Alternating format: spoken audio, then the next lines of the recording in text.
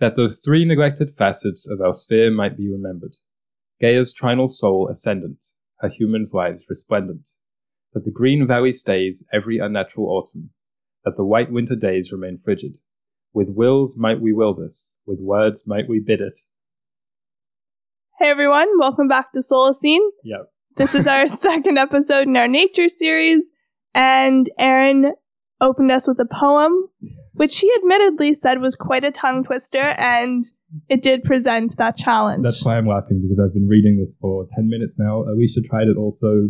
Those final few lines, I encourage you to try it at home. Mm-hmm. With wills might we will this, with words might we bid it. There, I got it. Another fact about that poem, I thought we could introduce a word of the week. Like we have an organism of the week, word of the week. I like that idea. So I use the word trinal, meaning having three parts / threefold. It's kind of an old word. Do you want to guess where I got it from? Book you're reading? Yeah, I read it from Dante's Paradiso, from the Divine Comedy, and you can guess what he was referring to there with the threefold. The big threefold, as they call him. The big threefold, the big EGG. And that's probably not even the most biblical that we're going to get during this episode, so that's fun. There's a lot to look forward to. Yes, a lot of references to the big EGG, the big egg. So on this week, we're going to be answering questions that we asked last week, but I wanted to start by saying if you're listening on a podcasting platform, subscribe, leave a comment. It really helps other people find it. If you're watching on YouTube, you can like and comment and all that jazz. And honestly, you can just share it with your friends. If you're having a conversation, try and bring it up. We'll perhaps leave you some ideas of how to bring it up as we go. Beautifully shameless. Yes. So one of the questions from last week will be a rather small section for this week, because it wasn't so much a question as, we were wrong about that. And the question was, ecosystem, is that an outdated term now? You said that on the podcast last week. You said, I don't think they teach anymore. I think it's kind of an outdated term. And I said, yeah. And it's an example of you just inventing something. Fabricating something, yes. And me not wanting to seem like I was ignorant to something like environmental science. So I was like, yeah, that's outdated. Mm-hmm. But really, I was just also... We were both just wrong. As we commonly do. We don't commonly do that. So yeah, owning up to it. Ecosystem, that's just a common word. I'm not sure where you got that from, though. Do you have any ideas? My guess, because obviously I reflected on it upon proving myself wrong, I asked my sisters, who are younger than me, so went through the education system after, and I just remember hearing someone say that, and I assumed it was one of them. Because you know when younger siblings come home from school and they say, oh, we don't learn this anymore, or what have you. They said it was still taught and all that. But the reason I think I came up with this is because perhaps ecosystem has been co-opted by a lot of other linguist purposes. When you type in ecosystem, the first thing that comes up is not a ecological ecosystem. It's the Apple ecosystem or a workplace and so on. Right. What do you think about that technological ecosystem? I mean, I think it's a good word for it. Yeah, I think it's a good word too. But perhaps we need a more specific a new word for ecosystem in the environmental context. And I don't think we should have to always adapt, but you want people to be able to learn about environmental concepts without running into all of this. Yeah, but on the other hand, I think it intuitively, like let's say on the off chance there's a kid who's 11 and they've never heard of an ecological ecosystem, but they hear about it from Apple, and then they're in biology class and the term comes up, they kind of intuitively know what it means. So in a way, it's kind of helpful. Yeah, that's also, really true. With regards to using nature words for other linguistic purposes, as you said so articulately, Apple. It's true. In the first instance, there was that meme that was like going around in the early 2010s. It's like, I remember when Apple and BlackBerry were just fruits. This was just that. Twitter was just something that birds did. And it's like, okay, we get it. Yeah. But it also sent me down a bit of a rabbit hole with regards to eco-linguistics, the field of how we define ecological, especially ecological issues with words. Mm-hmm. And I was thinking about Creek, C-R-E-E-K, which I came across in another book that I'm reading right now, which is Jules Verne's The Mysterious Island, which is very interesting, and I'm going to mention it again later. But there was, so far, I'm about 150 pages in, there was one footnote, and it was for the word creek, saying, this is an American word for small body of water. And we were both surprised because we didn't realize creek was so old a word. And then I was also thinking about probably the biggest kind of linguistic, semantic discussion with regards to the environment of the last few decades, or the last few years, global warming versus climate change. Where do you stand on that? I think climate change is better. It encompasses the actual problem, which is changing climate, ocean acidification, deforestation, not just the actual temperature. All the effects of it. However, sometimes I think we can use global warming a bit more because it's perhaps the most literally felt by people. Yesterday was 24 degrees, November 6th. It's more immediate term. It's more dramatic. Yeah. And I was kind of reading about this, and there's a few news publications, including The Guardian, who've made a big deal in the last few years of saying, we're going to change our language with regards to environmental topics to more accurately reflect the alarmism that most scientists are sounding, the drama of it. So they're like, climate change can often sound like quite a passive term. It's like, climate change. Yeah. It's got those two soft C's. It's alliterative. It's kind of nice in a way. Yeah. So what about climate crisis? Like all those types of things. Yeah, I see. Which I just think is really interesting. And I was kind of looking up the muddled history of these two terms, which was first, which is more kind of politically motivated. And there's some different, depending on like who you want to believe, basically, there's different arguments for both. But it made me think just generally about our messaging when it comes to environmental issues. And I think maybe we can talk about that next week. Not exactly sure how. Perhaps is there a responsibility of the media to, be in tune with scientists, or should they try and be more moderate? Something like that. I'm not sure. Because often, there's claims of like doom mongering or fear mongering or alarmism. And I completely get that because there have been a lot of projections, scientifically that have gone amiss.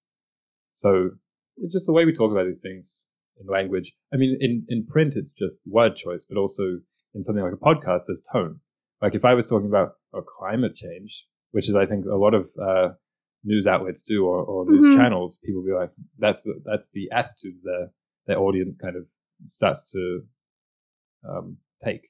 Yeah. Also, if every single evening news features some kind of climate disaster, perhaps it becomes a bit boring in the audience's head. So perhaps, things are happening every day, but choosing to report on it in a way that makes it still feel as significant as it did 10 years ago when we first started realizing how bad it was. Yeah, maybe it lessens the impact of things when you refer to everything as a disaster, even if it might be a disaster, I'm not sure. Yeah. We can talk about that next week. But I was just kind of, when I read about this and the kind of cynicism that people face towards it, it makes me again appreciate more or lean towards terms that are kind of superficially inarguable, like climate change and global warming also, they have a scientific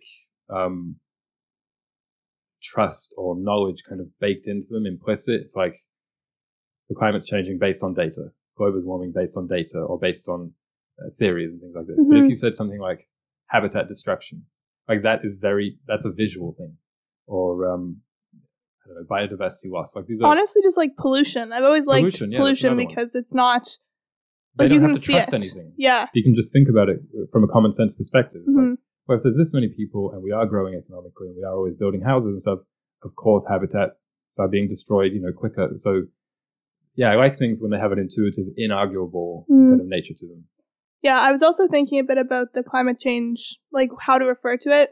I really like human-induced climate change because it, as we'll be discussing in the next question, it says you, like every single person who's living in the West, will say, has a significant impact on the climate.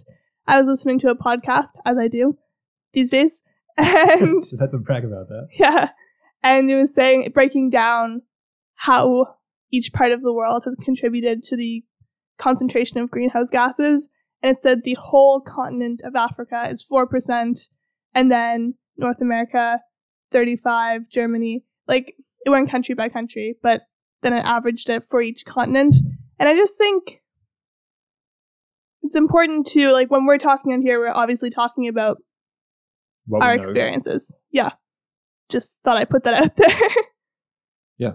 Also, again, with the ecosystems, it goes back a little bit to last week when I talked about, I coined the phrase actually, holistic biomimicry. At least I think I did.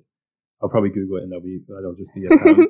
But it's kind of a nice illustration of what I was talking about. We should model our systems, our economies, our infrastructure to mimic that of nature because it is proven to work in so many different ways and for such a long time. So in that sense, like I like the word ecosystem. So do I.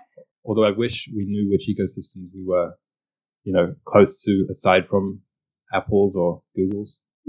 I agree. What I was thinking with the word is, finding perhaps some... I like the term ecosystem and the idea, but we don't actually know, just like on average, the average person says, well, this is an ecosystem, the whole of this city. But also it's an ecosystem underneath this rock. So like, I know there's different words for it, but perhaps focusing a little bit more on those when we're teaching the idea. Just on the subject of eco-linguistics, which I was kind of introduced to only this week and I found quite fascinating because it's just the type of kind of semantics that's kind of aside from the actual meat and potatoes of the topic that I tend to be fascinated by. It was saying about the correlation between people knowing specifically the names of things around them, names of plants or animals. And not, it's not even just environmental knowledge, although I understand that those two are correlated, but people knowing the names of the plants that they're walking by and how much they care for them. It's just significantly higher, obviously. So that's why I think education is also so key to nature, again, as we talked about last week.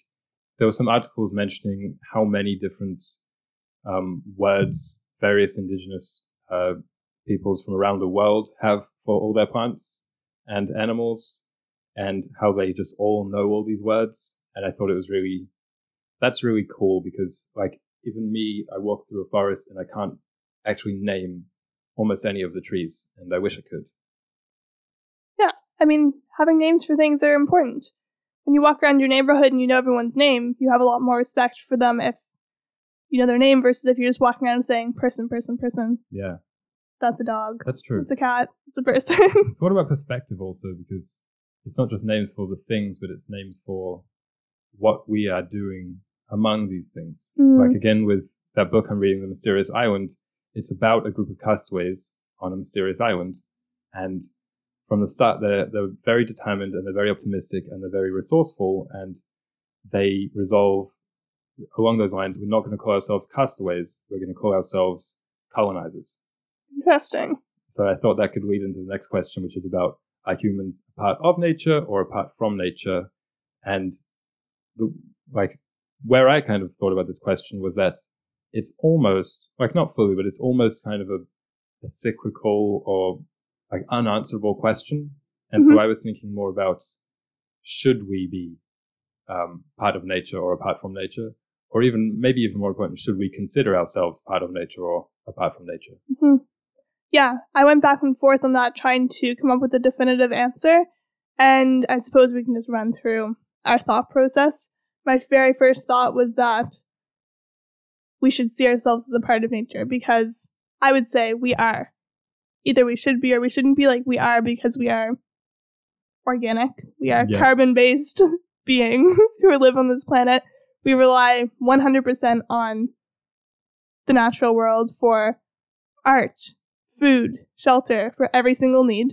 So therefore, we're a part of it. Everything we do, every waste, every positive action also feeds back into the nature. So it's I say we are a part. Yeah. But I think when we consider ourselves a part of nature, it can be dangerous in saying, oh, it's just natural. I was saying with human-induced climate change, it's well, climate change is just natural. It's always going to be changing. It's True. If we're just a part of nature, then we're allowed to exploit and kill animals, and we have to terraform. That's what humans do. Other animals terraform. We just do it on a bigger scale because we're bigger and more powerful. And my metaphor I came up with to drive home this first point is that, when you're playing with kids, you're hanging out with them, you're playing games like younger people, playing a game of basketball, but you're not actually going to be full checking the children, because you know you're bigger than them and know you're powerful and you have the capacity to hold the two things in your brain at once, that, we're just playing, we're just existing in nature and we're a part of it. We're a part of this basketball game, but we're more powerful, so we need to moderate how we are expressing ourselves and how we are existing in this basketball game of life. Otherwise, you offend the other team by scoring 20 points and you have no one else to play with. Yeah. I'm thinking Spider-Man, that quote, with great power comes great responsibility. Maybe that will relate to our audience. I don't know why. I feel like the people who listen to this also really like Spider-Man. Yeah. It'd be a good poll to do someday. Because we both like Spider-Man. Do you like Spider-Man? Yeah. On a scale of 1 to 10, how much do you resonate with Spider-Man? Yeah. Then they have to rank the different franchises or the different... What would you call those? Iterations. Okay, apart from or part of nature. Ferngully, The Last Rainforest. We just finished watching that yesterday. I thought, what does Ferngully say about this? What do you think? What is the movie's like thesis on whether humans are part of or apart from? It's kind of interesting. Yeah. Well, I was thinking Ferngully and obviously Avatar is inseparable from that. Yeah, for those who haven't seen Ferngully, just think Avatar is the same. Or vice versa. Yeah. They're the same. But I was thinking about that, and I was like, the creatures in both of those aren't, like, they're anthropomorphized, but they're a different species, right? Yeah, let's just call them animals. Let's just call them nature. Okay. I think they are a great example of how we should exist in nature. We need to be empathetic, as we kept coming back to last week. Yeah. And we also need to just, like, sense, because I was saying it's very logical. Like, if you just extract, then obviously, from our scientific point of view, nature can't regenerate that quickly. But it's like, if we lean into the more hippie spirituality, like, vibing with nature, like, you can just tell from an aesthetic point of view, even if we had no science, even if we had no language to communicate with each other or, communicate the ideas of the things we're finding, you could still tell that nature's degrading. The trees look younger, the climate's warming, the coral reefs are dying. Like, you can just tell, but we need to be in tune with that because I think we've put up a barrier between being in tune with nature because it's so far removed from it. There's also, with regards to perspective, if we are apart from nature, then it's just a resource. Yeah. Like, it is a resource, but then it's just a resource. It doesn't, we don't really have to consider its breathing, really. Yeah. But if we are part of nature, then it's like cutting off your own finger. And you only want to do that, with the knowledge that it will grow back. Yeah. Also, what I was thinking about from those movies is if we are a part of nature, that means every human's a part of nature, therefore we're all one. Whereas if you see yourself apart from it, then you also see everyone else apart from it, and then you're apart from each other. Yeah. Well. And your actions are a bit less empathetic towards your fellow human. But here's what I was getting at with Ferngully. At the end of it, Zach, who's the human main character, well, at the start of it, he is part of a logging team who are clear-cutting this forest, and his kind of companions in that job form the antagonists of the film, cutting down the forest, while he learns the ways of the forest, comes to empathize with it, as you say, and realizes that this is wrong. So even though they are the ones causing all the mischief, all the destruction, and in the eyes of the forest, all the evil, basically, Zach, being also a human, is the one who stops all those things. So it's like that Spider-Man quote, and it's just the duality of man, that because we have all these tools, we can do a lot of harm, more than every other species by far, but we can also do a lot of good in terms of mitigating those things. And it's also the fact that once he is finished, Zach leaves with the humans, back out of the forest, back to the human world. And so I think part of what muddies this question of whether we're apart from or part of nature is those people who are talking very from an abstract sense or from a spiritual sense and say, everything's together, we're all carbon, of course we're part of nature, energy and that kind of thing. But there's people who just talk literally and say, well, nature's there, we're here, even in Ferngully, which is quite an environmental piece. So we are, literally, practically, logistically apart from nature. Yeah, I mean, that reminds me of also a spiritual argument that people make of the Genesis account of creation causing all of the environmental degradation because it says, have domain over and subdue the earth. It's like God created man, then said, you have to subdue nature. And based on how we know subdue to mean, as non-farmers, in tune with nature, we think subdue and we think smush, like exploit. Yes. We think of it in a negative term, but in the way that it would have originally been interpreted, it just means be a steward of nature. And stewardship is a very big topic. It comes up again and again in the Bible, again and again in pretty much every religion. And I think it's complex to understand because it's just like in Fern Gully, it's like, yeah, you have to go into nature sometimes to help it out. There's some things that we've really worked out. We've really worked out these symbiotic relationships of like burning the fields, and it actually helps the crops grow better. And we've worked out these really exploitative practices of monocrops or just things that exploit the soil and exploit every aspect of the ecosystem. Fracking, yeah. You know who my favorite character from Fern Gully was? Batty? No, not Batty. Hexus. Of course. Yeah. He had a really good villain song. Yeah, I mean, villain songs are always the best, but I just love these embodiments of smog and pollution. I think they're so cool. My walls, I want them to be full of posters of Hexus. Oh my goodness. It's true. I thought that perhaps next week, I mean, you just mentioned the Bible. That's a very rich topic of conversation. And now you have a green Bible as well.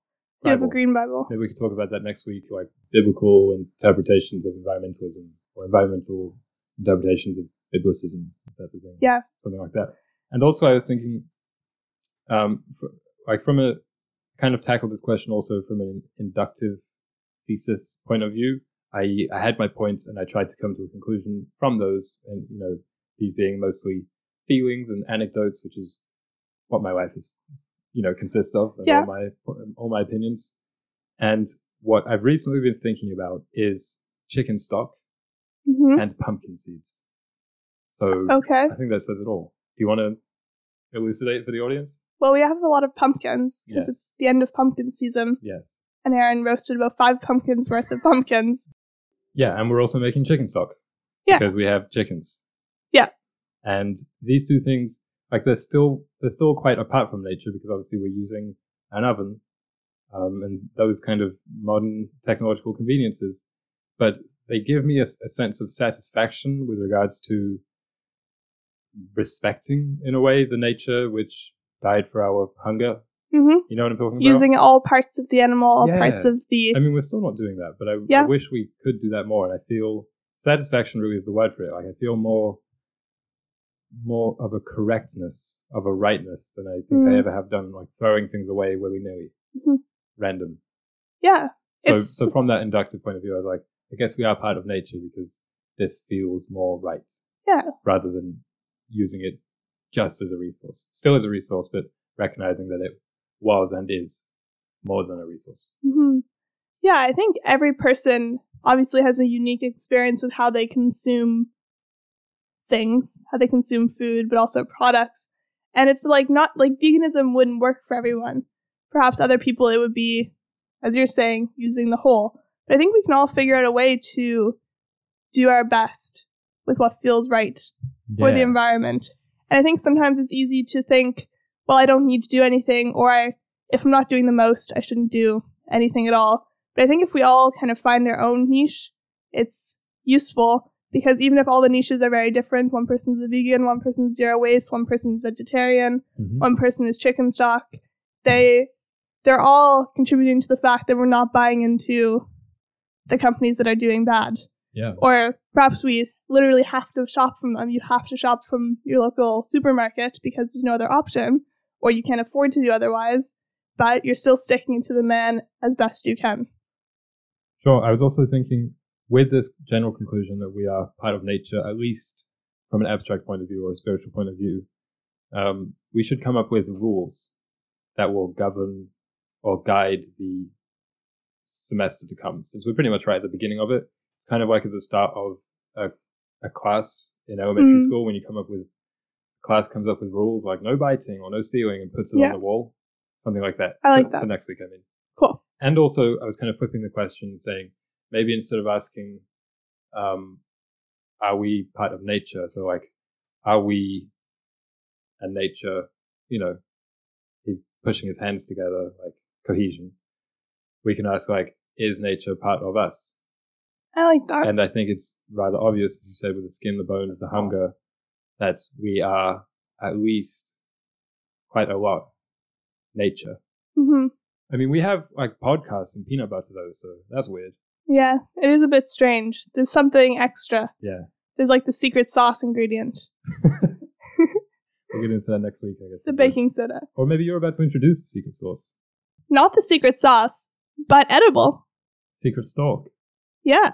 So she has drawn a golden mushroom, kind of like the one in Mario Kart that's like a bunch of red mushrooms in one. Mm-hmm. Yeah, so that's what we're looking at here. It has a white stalk. Grey dots. It's called the red-capped scaber stalk. 2 eyes, wearing a hat. Well, it has these little dots on it. They're called bruises or like indents. And they can show up in different colors. I just depicted them as black because it's easiest.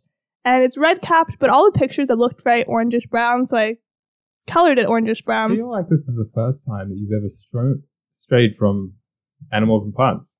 Perhaps.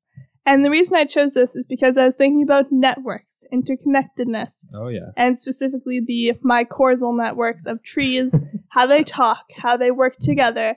And this is a common mushroom in North America and Eurasia. And it has a symbiotic relationship with trees and has for millennia. Mm-hmm. And it's really cute, edible, as I said. It grows 15 to 25 centimeters tall. And I like it. It helps the tree's capacity for absorbing water and absorbing nutrients from the air. But in return, it receives that sweet, sweet carbohydrates from the tree's photosynthesis. Is this one of those mushrooms that's like an acre long? Yeah. It's one of those that's underground? They're all underground connected. Okay. So like there is the little, what I drew above ground, but they all have, these little spready tentacles underground that are all connected.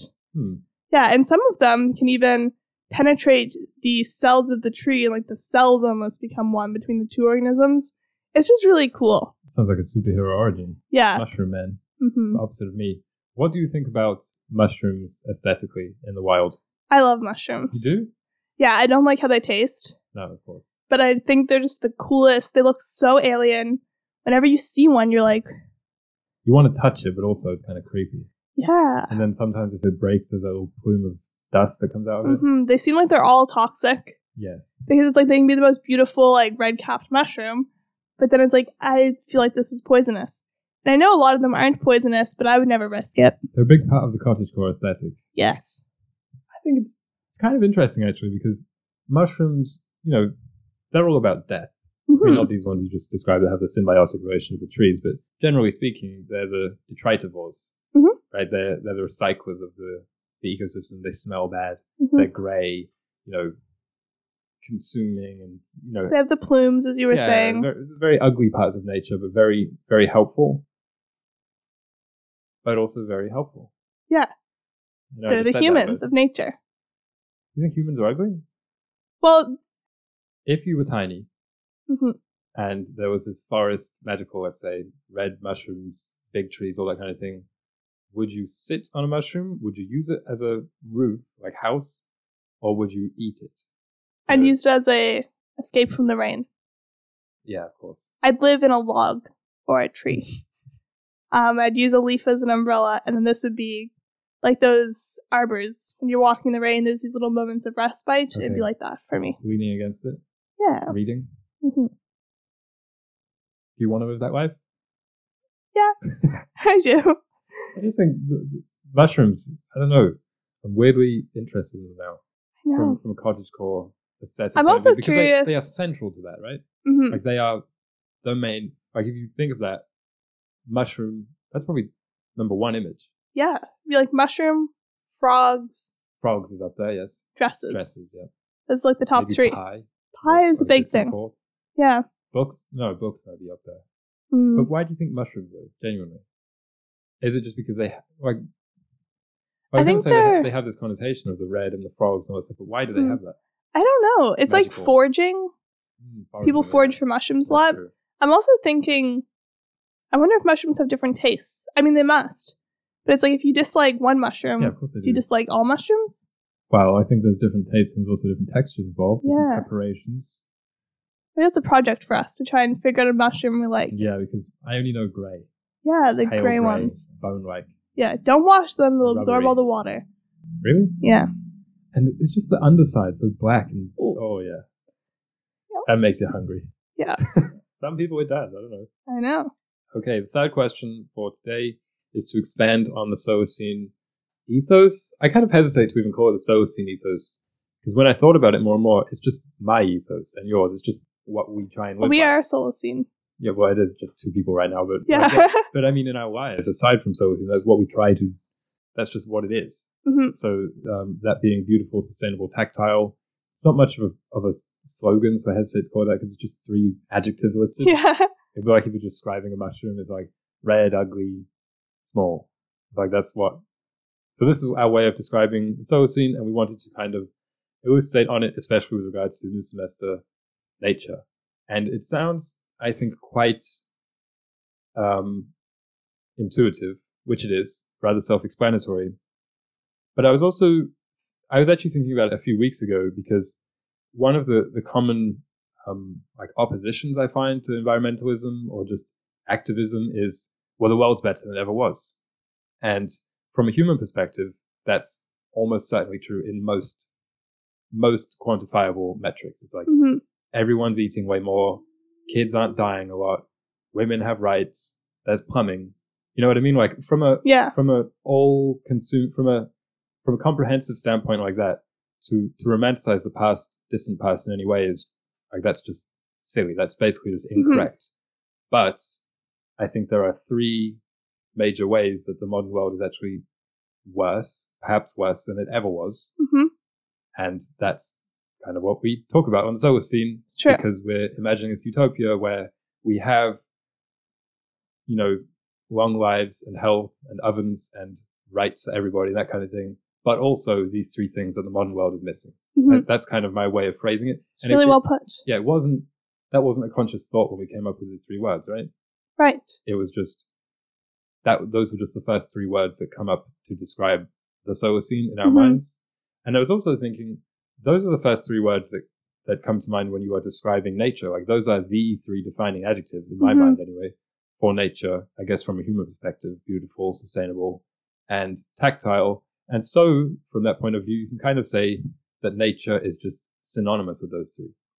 So that's why it's like he's doing that thing with his fingers again where he meshes them. By next week, he'll learn a word for that. But that's Solacene and nature. I guess it's the same. It is the same. Solacene is just nature with humans in it. Yeah. Which was the last question, is, are humans a part? It'll be putting the humans back into nature and the nature back into the humans. Ooh, yeah, you can take like that. You can take the man out of the mushroom, but you can't take the mushroom out of the man. Yeah. Or something. Yeah. When I was thinking about it, I was just trying to kind of put a few more words to it. So with the beauty, I was thinking, what do I like about nature? That's beautiful. And obviously it's everything. It's the aesthetics, of course. It's like a flower is just, there's nothing more beautiful than a tulip. Like it's just perfect and whole. Yeah. But I also like how nature is symbiotic and how nature is circular. Like nothing goes to waste in nature. Yeah. It's not like, oh, those darn wolves pollute more than the other animals. It's like their pollution, like their waste. It all goes back together. Yeah. And it's like there's those, when you're learning about ecosystems in school, it's like if the population gets too big, it corrects itself. Like it's just self-correcting. It's circular. It's beautiful in that way. Like from a intellectual perspective. Yeah. By looking at it as from like an engineering perspective. Yeah. I was also trying to break down why nature is beautiful, and I came up with the reason. There's a cohesion, stylistic uniformity to it, homogeneity almost, in that when you look at a desert, it doesn't have random plants from the rainforest in there. Or when you look at a rainforest, typically there aren't like a cactus in there. Whereas when you look at a room, everything is completely mismatching often. Or more importantly, when you look at a city these days in the modern world, this is why I say like it's worse than ever before, there is no like cohesion whatsoever. It's all just cut and paste. It's like an ugly collage in almost all cases. The ancient cities that we walked around a little bit in Europe, that was really cool because everything was in largely the same style, and that was wonderful. Well, the resources were all from one area, so the stone's obviously going to all look the same, and also the designs, like the architecture. Yeah, I think in the Solacene, people will look to nature for their aesthetic values. It won't be we won't have to look towards modern art and like urinals with flowers growing in them as a to feel something. We can look to nature and feel something. Without the urinal? Yeah, without the urinal. That's a radical idea. I would personally like the flowers with the urinal, but okay. My other point on beauty was that you kind of talked about it with everything just working and from an engineering perspective, but it's also the umbrella theory that I was espousing before. Umbrellas are cool because it means people have a purpose. Everything in nature is function first and then form. Like flowers, there's a reason why they're colorful. Bees, there's a reason they're like that. Monarch butterflies look like this because this. And it's just like everything is just pure. Everything's just natural, some might say. And you could say that, yeah. I try and be like that when I'm like, if I'm drawing or if we say, let's decorate, then I try and think like that. Or if I'm writing, I try to cut it doesn't mean like an overt minimalism, because while you have deserts, you also have rainforests where you don't know where to look. But it means that everything should, complement each other. Complement, yeah. Yeah, which kind of leads me into the sustainable. I don't have many notes for sustainable or many thoughts because I just figured it was the most self-explanatory, like nature is sustainability. But also one thing I wanted to note, because what we're describing here is the Solacene in the ways that it is these three things. There's a social sustainability and a mental health sustainability that we are solely lacking today in the modern world. Not just, obviously, we're at our peak in terms of environmental destruction ever in history. Social sustainability and mental health, but I think the intangible things like hope, adventure, people are lacking will to live a lot. We should remember these things. Yeah.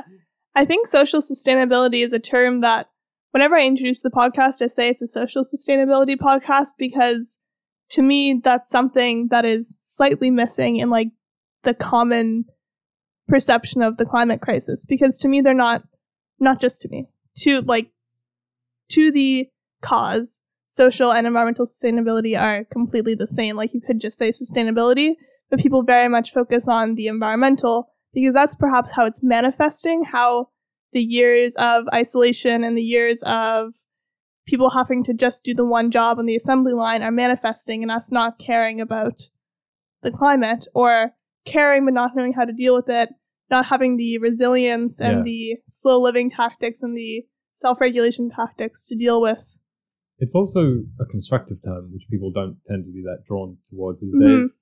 People are more interested in social unrest. Like that's the opposite of social sustainability. They're interested in the fall of a culture or the collapse of civilization. You see all these parallels with like the world today or the Western world today and ancient Rome. It's like we're collapsing just like them, but it's more interesting to talk about social sustainability, how to avoid those types of things. How can we make it so that we build a society where everyone's happy and things work for a long time. Like that's social sustainability, right? Yeah. Or as it said at the end of Fangirly, remember what it said on the screen? It said for our children and our children's children. I think that's really nice. Maybe we could adopt that. Yeah. As well as beautiful, sustainable, tactile. I like that. Tactile. Rhymes with, what does it rhyme with? Too slow. Do you have an answer? Yeah.